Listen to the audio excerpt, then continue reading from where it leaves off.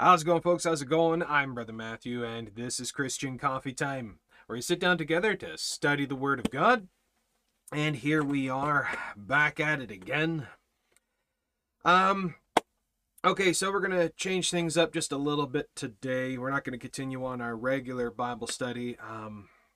Hope you don't mind. I'm just going to bring up just a shorter little study here, that one that I wrote up a few years back. I realized I didn't have a designated video to this particular Bible study, and that's what we're going to be looking into today. Unfortunately, I don't have the energy in me to be able to do a longer one. I haven't been getting much sleep. My wife's really sick right now, so I've been taking care of her, and we're just not getting much sleep right now. So I'm just going to bring up this little one, so I hope you don't mind. I'm sure you don't. But yeah, it might be just a regular service length, not a Brother Matthew length. Usually we go like 2.5 hours. Okay, so what we're going to be looking at here is an example of, in the volume of the book it is written of me. We hear this a few times throughout the Word of God, the Lord repeating this line, in the volume of the book is written of me. Well, a few years back, I was doing a course through Andersonville Theological Seminary, and we were going through the study of the book of Judges, and I had to do an exam, and they wanted the students to pick any individual through the book of Judges and write up a little essay on it, on that individual. And so normally people would be picking, the standard, and I wanted to actually put to test this aspect of Scripture in the volume of the book it's written of me, and that in every aspect, every picture, every image, every teaching, every part of the Word of God, there are pictures of Jesus Christ. And I really wanted to put that to the test. So I decided to pick an obscure individual that almost nobody's really familiar with or even heard of. You may have read of this individual, but you don't really recall him. And that is Shamgar, the son of Anath, in Judges chapter 3, verse 31. So please grab your Bibles and notepads and pens, grab your tea, grab your coffee, and turn with me to Judges chapter 3, verse 31. Now, it's just one verse, one little itty-bitty verse that talks about this individual, that describes them. And again, the test that I was going to do was to see, is it really true? In the volume of the book is written of me, in every aspect throughout the Word of God, it speaks of Jesus Christ. Because when we look at this verse from the outset, it doesn't really seem to say much. It doesn't really seem to give us a lot of detail in all this. It's just a few things. But what I want to show you is this is what the Lord has taught me when it comes to studying the Word of God. This is what happens. The big, big difference between reading your Bible and studying it. So, if we take Judges chapter 3, verse 31, let's read it. And after him was Shamgar, the son of Anath, which slew of the Philistines 600 men with an ox goad, and he also delivered Israel. Okay, so if we read the Bible, you take your time, do your devotions, and read your Bible, you read that verse, and what do you get out of it? What do you get out of it? Well, there's a fella named Shamgar who fought the Philistines, killed a whole bunch of the enemy, and he delivered Israel. Okay, base narrative. Base context of the narrative. That's the what. What is going on? That's what is going on. And now this is where we break it down. You see, here at Christian Coffee Time, we teach a 3-point system. That's a three-point system of Bible study and exploring of the Word of God. And this method that we use, called the Berean method, breaks it down based off of Acts 17:11. It helps us to see the what, the how, and the why of Scripture. What it's saying, the narrative of the text, and then we back up, going again over it slowly, taking a look at the how. How is it specifically being said? The specific words and the pictures and the images, doing the word studies, and how can I pair what I'm reading with other aspects of the Word of God? Where else does it talk about this? And so we explore the how, and that is applications. To see, interpretation is the what, what is it saying, the base narrative, and then application, as there's multiple applications of the Word of God. It can be applied mentally, physically, spiritually, circumstantially. But again, what it says is what it means. There's only one interpretation, but there are multiple applications. Application is not interpretation, and vice versa. All right, so the third and final point for this is, okay, the what, understand what is going on, and then how, all the details, and how can I pair scripture with scripture, rightly dividing the word of truth, line upon line, precept upon precept, here a little, there a little, as says the prophet. And then we take a look at the why. Why is this important? Why should I do it like this? Why should I apply it to myself to go live it, speak it, think it, do it? So personal application as well in this, in the why of now living the Word of God. Demonstration. Interpretation, application, demonstration, the what, the how, the why. Okay, so with this, when we now take this verse, you want to read over it and jot down the points that you see of names, places, things, events, specific detailed descriptors of the verse, and then do a study. Now you read it, you get an idea of the what, and then you study it to get an idea of the how. So let's take a look now. Shamgar, the son of Anath. Now, not much is said about him. Not much is mentioned in the historical sense of the actions and heroics of Shamgar, but the biblical pictures and images are indeed many. When we actually break it down and take a look at these things, I'm just reading off my old exam notes here. So when we break it down and get an idea of the details, like for example, what it says here, Shamgar killed 600 Philistines. Right off we know that Shamgar is strong and confident. That this kind of an individual, to be able to do this kind of a feat, he's got to have quite the composure, he's got to have quite the stomach for this, and he's got to be of set fitness to be able to wage war like this. This is quite a feat. Okay, so you know he's strong and confident to be able to conduct such a feat. But as we take a look further, he says he killed 600 Philistines with an ox goad. All right, do you know what an ox goad is? Do you have any idea what an ox goad is? An ox goad is a farming cattle implement that is meant for work, but in this case, used as an opportune instrument for war.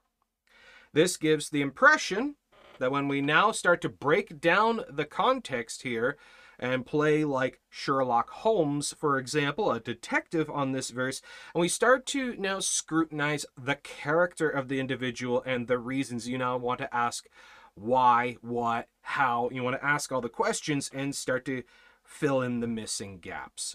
For example, why did he use an ox goad? Think about it. Ask why. Why an ox goad? Why didn't he have a sword or a spear or something else? So this either gives the impression, because of the ox goad, that A, he did not know how to properly use military weapons, or B, he himself did not own a real weapon. We could also throw in there that he didn't own, or that there was nowhere around where he could acquire one. Because not being able to use a real weapon skillfully leads one to think that Shamgar was a lowly farmer and not able to join the army of Israel. Or is it possible that he was unable to physically fight due to physical defect or ailment? So now we start speculating. So we take biblical speculations, biblical hypotheses like this, i.e. biblical theory, and you bring it in, and using the Word of God, you can start to dispel some of the ones that may contradict or don't make sense or whatever, some of the different theories. You start to now play devil's advocate against your own theories, bouncing back and forth with the Word of God. So, not having a weapon, let me take a look at the one where he just didn't have one. Not having a weapon, or just not simply in a position to acquire one, gives the impression that Shamgar, the son of Anath, was not someone that was given to violence or war himself, based on the fact that he didn't have any weapons in his ownership. No weapon was handed down to him through the family, as generally, as you'd see that the fathers would hand down the weapons, all this stuff down to their children. And the fact that he didn't have any, we could speculate that this is the possibility that none were handed down to him through the family either, and no friend or neighbor was able to provide one for him. So you really see how one verse really starts to flesh out, really starts to fill up, and you start building a whole story when you start breaking it down. So either case, physically not able for some reason or another, or just not in a position to have, either case puts Shamgar in a very dangerous position of not being able to properly defend himself. And it also paints a picture of him that would lower his standing among the defenders of Israel, because, well, especially at this time with so many of the enemy coming in and trying to take the land, it was a very notable, honorable, patriotic thing to stand for your country, fight for your land, and defend Israel against all of the pagans, all that kind of thing. And the fact that he was unable to kind of puts a mark against him. So either case puts Shamgar in a very dangerous position of not being able to properly defend himself, and it also paints a picture of him that would lower his standing among the defenders of Israel. Thus, the great slaughter of the enemy by his hand would have shown that God did indeed choose the weak things of the world to confound the wise, much like we see Gideon.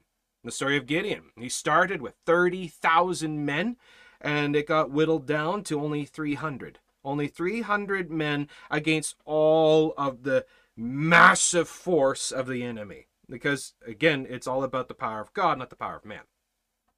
I want to show God's competence, not so much ours. So, thus, the great slaughter of the enemy by his hand would have shown that God did indeed choose the weak things of the world to confound the wise. He would have been seen as being foolish to take on the enemy in the manner that he did. But as is seen throughout Scripture, the actions and intentions that are done to honor God will be blessed.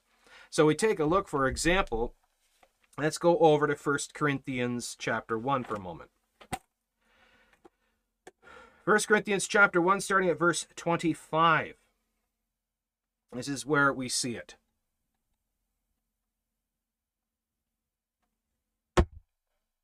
Okay.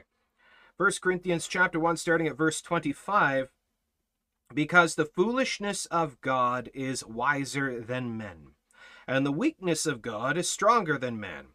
For you see your calling, brethren, how that not many wise men after the flesh, not many mighty, not many noble, are called. But God hath chosen the foolish things of the world to confound the wise. And God has chosen the weak things of the world to confound the things which are mighty. And base things of the world and things which are despised hath God chosen, yea, and things which are not, to bring to naught things that are, that no flesh should glory in his presence. That no flesh should glory in his presence. Okay, so this goes, if I can rabbit trail just for a moment, I hear a lot of people talk about, for example, the story of Samson. The story of Samson. And you see imagery, pictures, cartoons, paintings, designed up imagery of Samson knocking down the pillars or fighting the lion or whatever. And they always show him as this muscular Greek god physiqued kind of individual.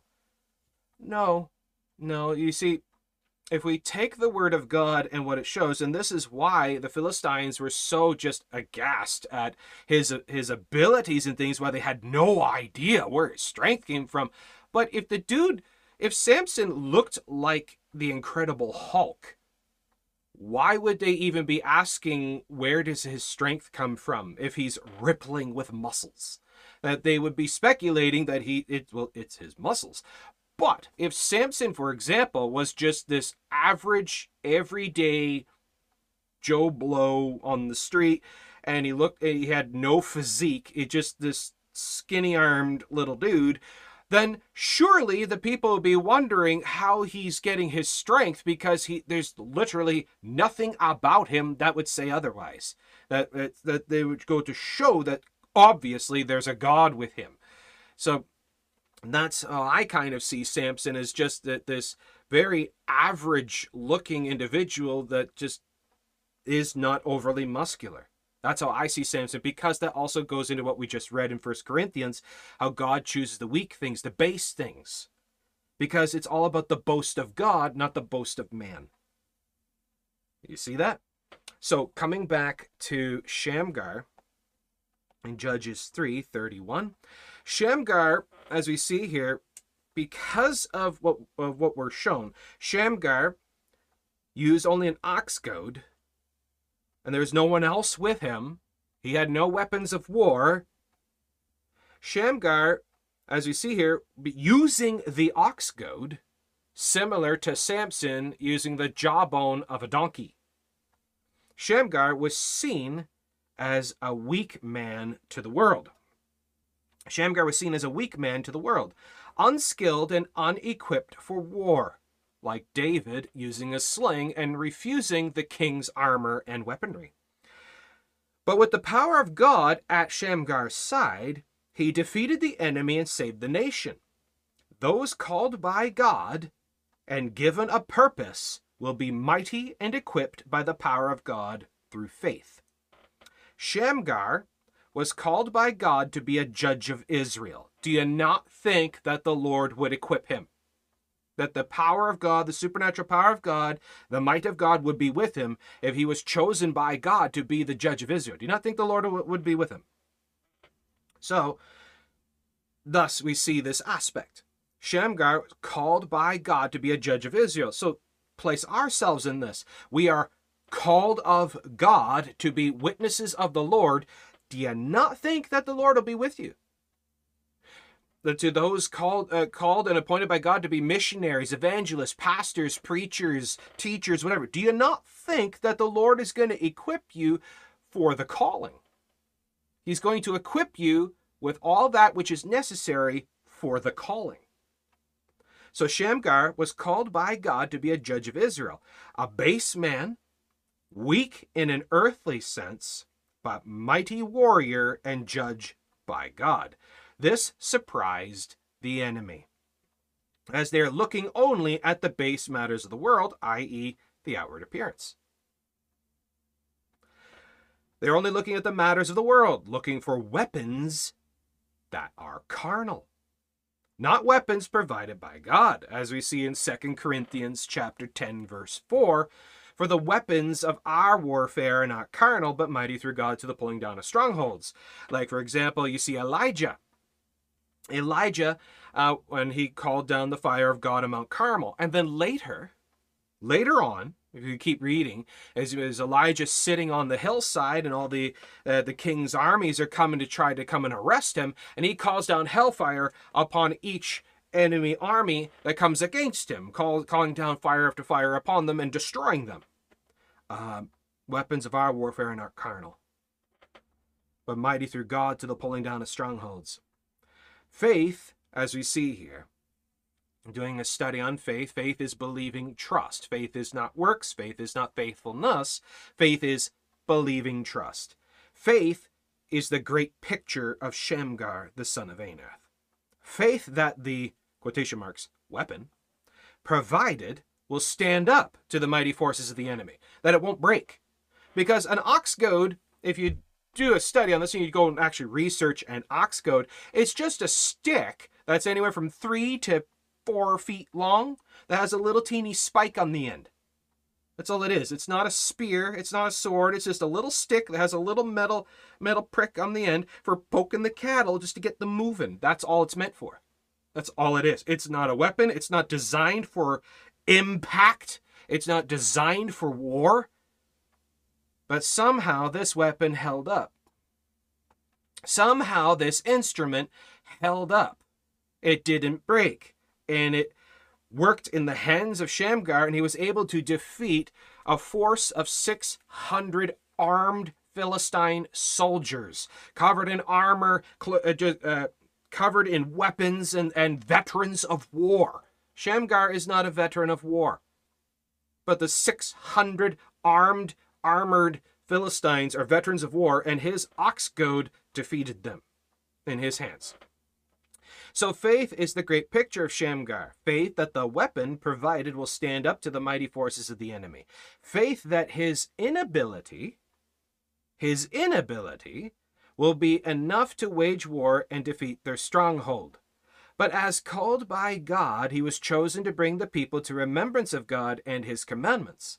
Whereas, like Moses and his simple staff, he led the people from bondage, and now with an ox goad, Shamgar will again deliver. As Moses used no military might, military force to defeat Egypt. He used no weapons of war. He stood there with his shepherd's staff, spoke the word of God, and the power of God defeated Egypt. You see this? So again, we got to be careful about judging after the outward appearance. So in 1 Corinthians chapter 11, verse 32, but when we are judged, we are chastened of the Lord, that we should not be condemned with the world. As we see, the world looks at the outward appearance, and we're supposed to be judging righteous judgment. We're supposed to be judging righteous judgment. As we see in the Word of God, how it says, how in 1 Peter chapter 4, that they will think you strange. You're strange. You're not like them. You don't talk like them. You don't walk like them. You don't work like them. You don't even pray like them. We are completely set apart, so different. We come onto the battlefield equipped by the power of God, not by the power of men. We step in the pulpit with the words of God, not the words of men. It's the word of God that changes the heart and the mind, not the philosophies of men. You see, what the world thinks is what you need is not what God says you need.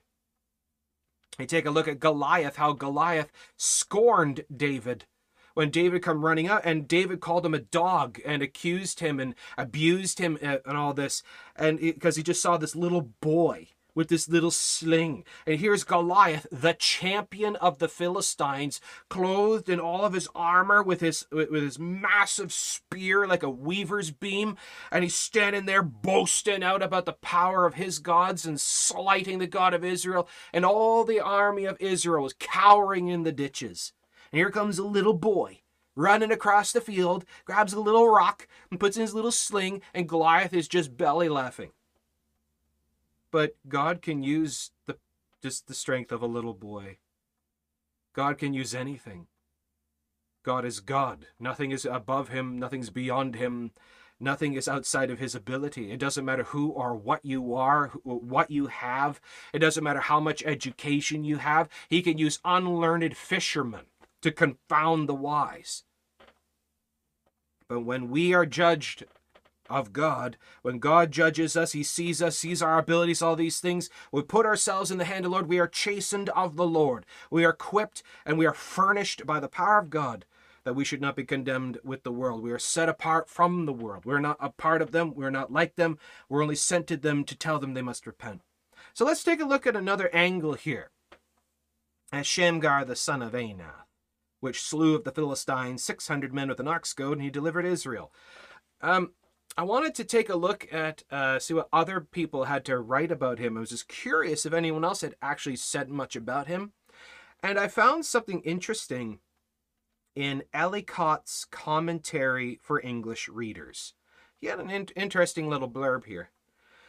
So looking into Ellicott's commentary for English readers, he says here, as it says, Shamgar, the son of Anath. Okay. The son of Anath. There was a Beth Anath in Naphtali, but Shamgar could hardly have belonged to northern Israel. We know nothing of Shamgar's tribe or family, but as neither his name nor that of his father is Jewish. This is where it really starts to get interesting. Shamgar, Anath, son of Anath, Shamgar and Anath are not Jewish names. So we know nothing of Shamgar's tribe or family, but as neither his name nor that of his father is Jewish, it has been conjectured that he may have been a Kenite. A conjecture which derives some confirmation from his juxtaposition with Jael in Judges chapter 5, verse 6. Shamgar means, the name Shamgar, this is where it really gets interesting. The name Shamgar means name of a stranger, or a stranger there. Okay, so literally, a stranger was called of the earth to do the bidding of God and deliver his people from bondage and oppression of the enemies of God. We, as Christians, are strangers in this world, called of God to preach the salvation of Christ, which will deliver the sinners from bondage. Let's break this down.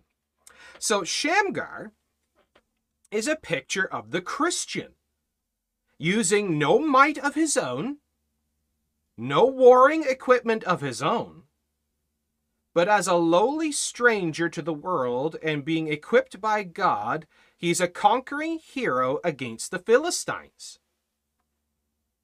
Let's take a look at another excerpt. I like how Matthew Henry's concise commentary states Shamgar's feat. This is what Matthew Henry's commentary had to say on this.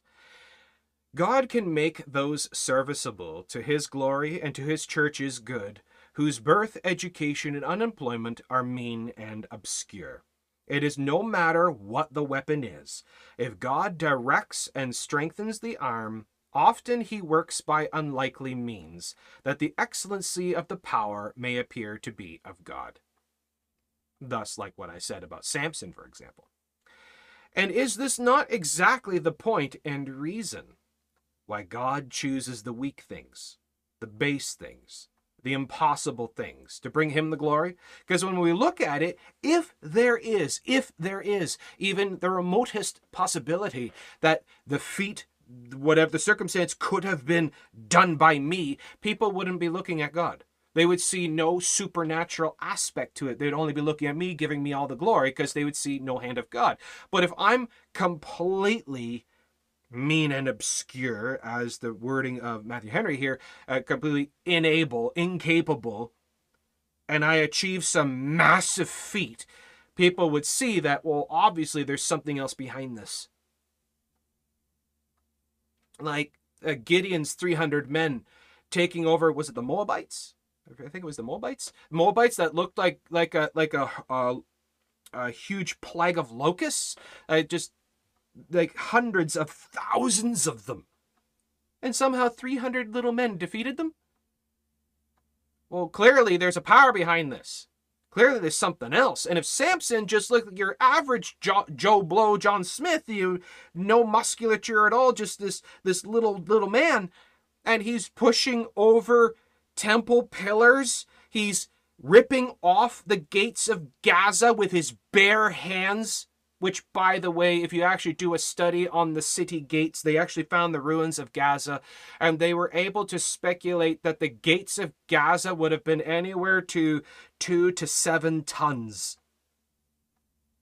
Okay, that really makes the picture more insane. Samson ripped the city gates off their hinges with his bare hands, piled them on his back, and walked them up a hill and dumped them on the top of the hill, with all of the Philistine soldiers standing around, just jaws scraping gravel, watching this, and they didn't even dare move. And they were there to arrest him and kill him, but they couldn't even approach him because they were so shocked by what he's doing. He tore the gates off and carried them up a hill. that proves there's a supernatural power behind this. But if Samson was just some great big giant muscular incredible Hulk, they would have seen nothing special about it. Just he was a big dude. So it goes to show why God chooses the weak things, the base things, because it speaks of him. It's proof of God. When the weak things, the base things succeed, it's a proof of God. It's a proof there is a God and that God is behind it. Every vessel chosen by God has a great purpose and ability, and we are not to judge and call foul when we ourselves do not understand how it's possible. Because some people are reading that, well, I don't see how that's possible, how Samson could do that. Well, you're right. You're 100% right. He didn't do it. No human could ever do that. God did it through him. Just as the apostles were not the ones that healed the sick and all this stuff, it was the power of God through them. It wasn't Peter and John that healed the crippled man on the temple steps. It was God through them, and God working with them, confirming the word with signs following. You see that? So we see in Matthew 19, verse 26, "But Jesus beheld them and said unto them, With men this is impossible, but with God all things are possible." Peter, it wasn't the power of Peter that caused Peter to walk on the water with Jesus. They were not miracle men. They had no power in and of themselves. So as we see, the name of Shamgar means a stranger there, a stranger in the land. He was a stranger in the land, unknown, unskilled, improperly equipped, but was given honor by God, blessed by God, strengthened by God, and also was praised and sung about in the Song of Deborah in Judges chapter 5. He was immortalized and given place with the great rulers of Israel. And again, just a single line in the Song of Deborah, as she just mentions just what verse 31 of Judges 3 says, just about his name and what he did. There's no other details. You get no other details other than what's already told. He was immortalized and given a place with the great rulers of Israel, no longer a stranger, no longer a lowly man, but given a place among the children of God. You see the pieces starting to click together here. So this is a picture of promise, glory, and honor to those that follow the leading of the Lord, called by God and shown the path to walk, using what we cannot perceive as being effective, but is mighty and powerful against anything that the enemy wields.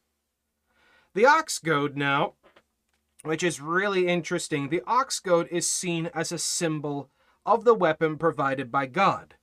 And with the Christian, this is the sword of the Word of God, which indeed, when we hold it, when we use it, when we wield it, the sword of the Word of God, this weapon is indeed seen foolish.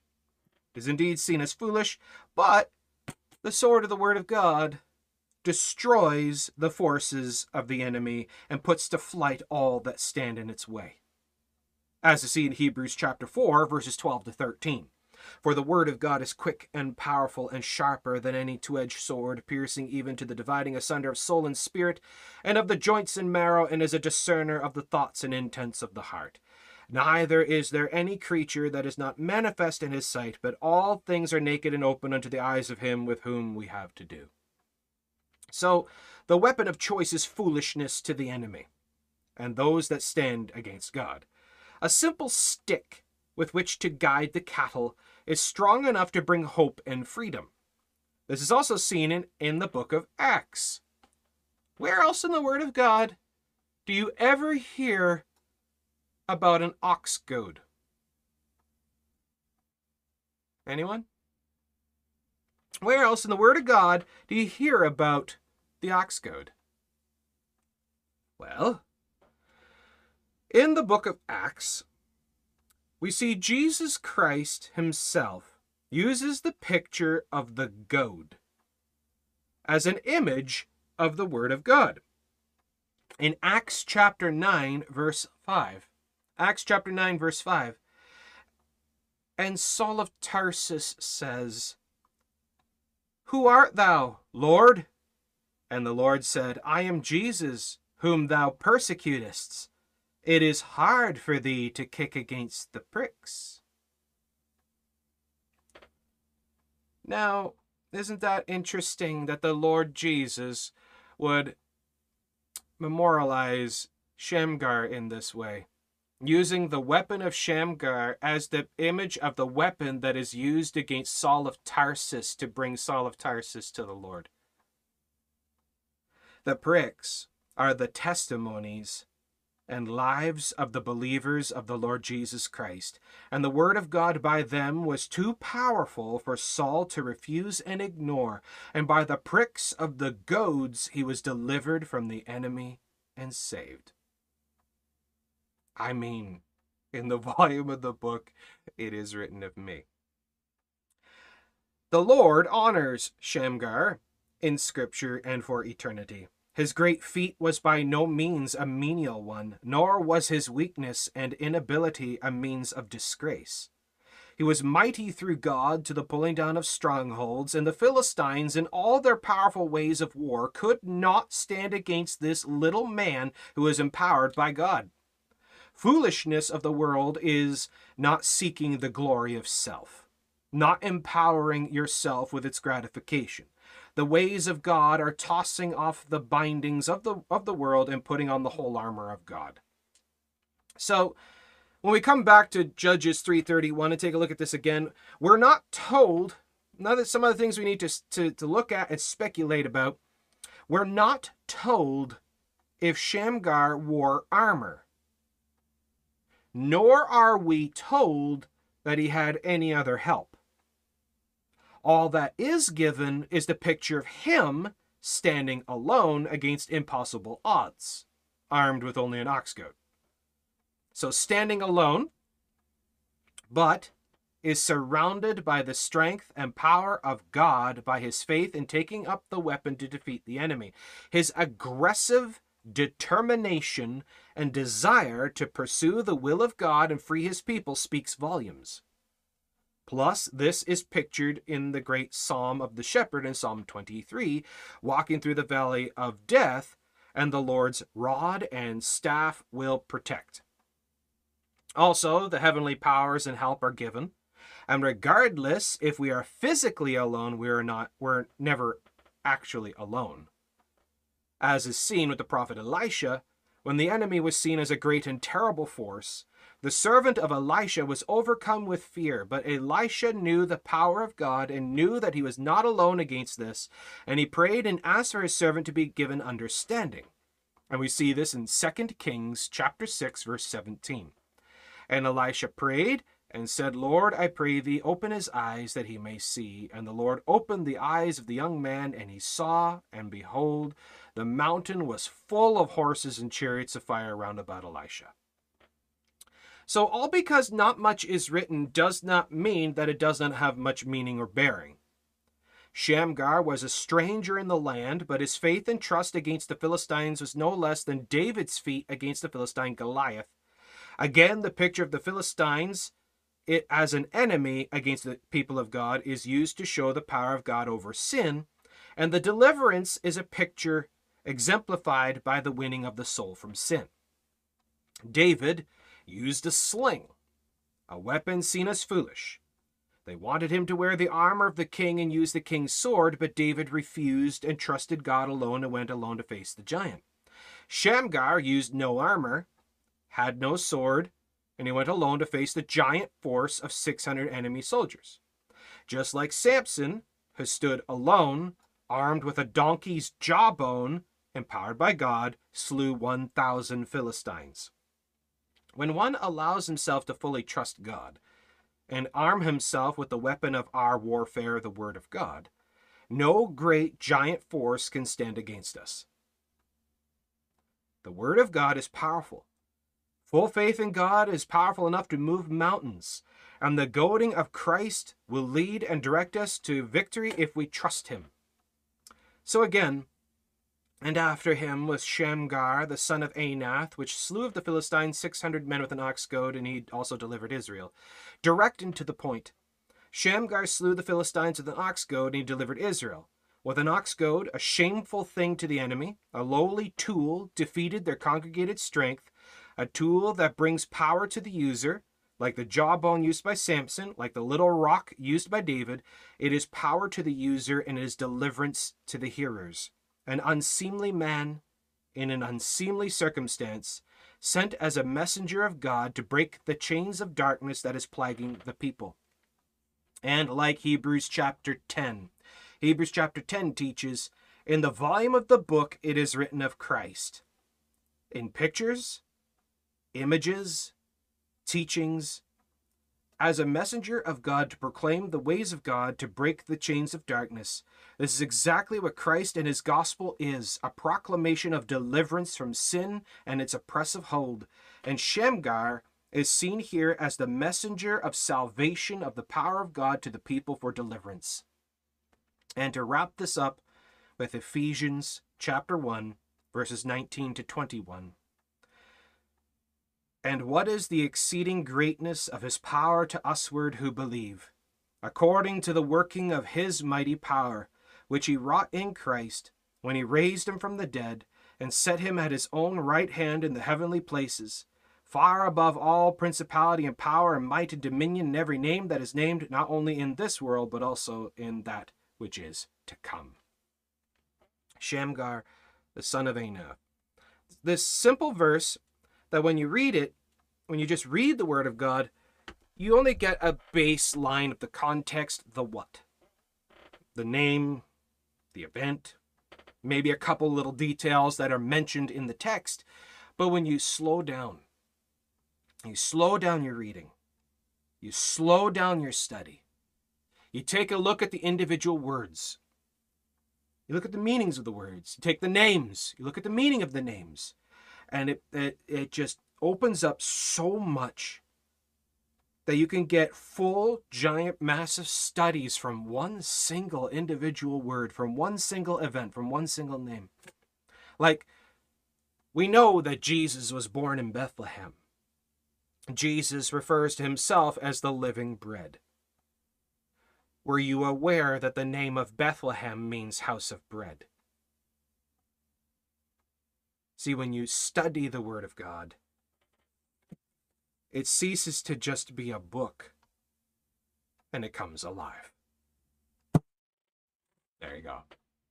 It's a simple little study for today. I hope this has been a help and encouragement to you. I hope this has given you something to think about. Go over this again and take a look at this, and put this into practice yourself. Slow down your reading.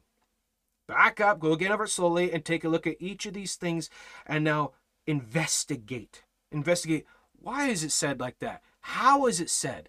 What does that mean? Ask the questions. Investigate. Play Sherlock Holmes on the verses, on the scriptures. And it comes alive, and there's so much that we can learn from this. So, I hope this has been a help and a comfort and encouragement to you. If you appreciate these studies, please give us a like, give us a thumbs up. Make sure you subscribe, hit the notification bell icons, when we put up new videos, and check out all our other videos. We've got tons of other goodies and content. And as well as all our other playlists. We've got tons of different Bible study playlists and walkthroughs and whatnot. As well as our website, christiancoffeetime.ca. We have links to all our other platforms and accounts, and we got tons of other goodies on there, as well as free downloadable gospel track PDFs and e-tracks. Make sure you avail yourself to that as well, and get the word of God out there, and helping them to see the deliverance from the enemy, the deliverance from darkness by the power of Jesus Christ. Don't worry about who you are. Don't worry about your abilities or your inabilities or your weaknesses. God will give you the strength.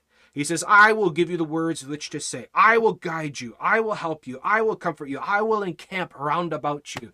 I am with you always, even unto the end of the world. And with that, God bless you, folks. God bless you. God bless all those who love our Lord God Jesus Christ. God bless all those who love his holy word. Hope to see you again. And as always, if I don't see you again, I'll see you in the sky.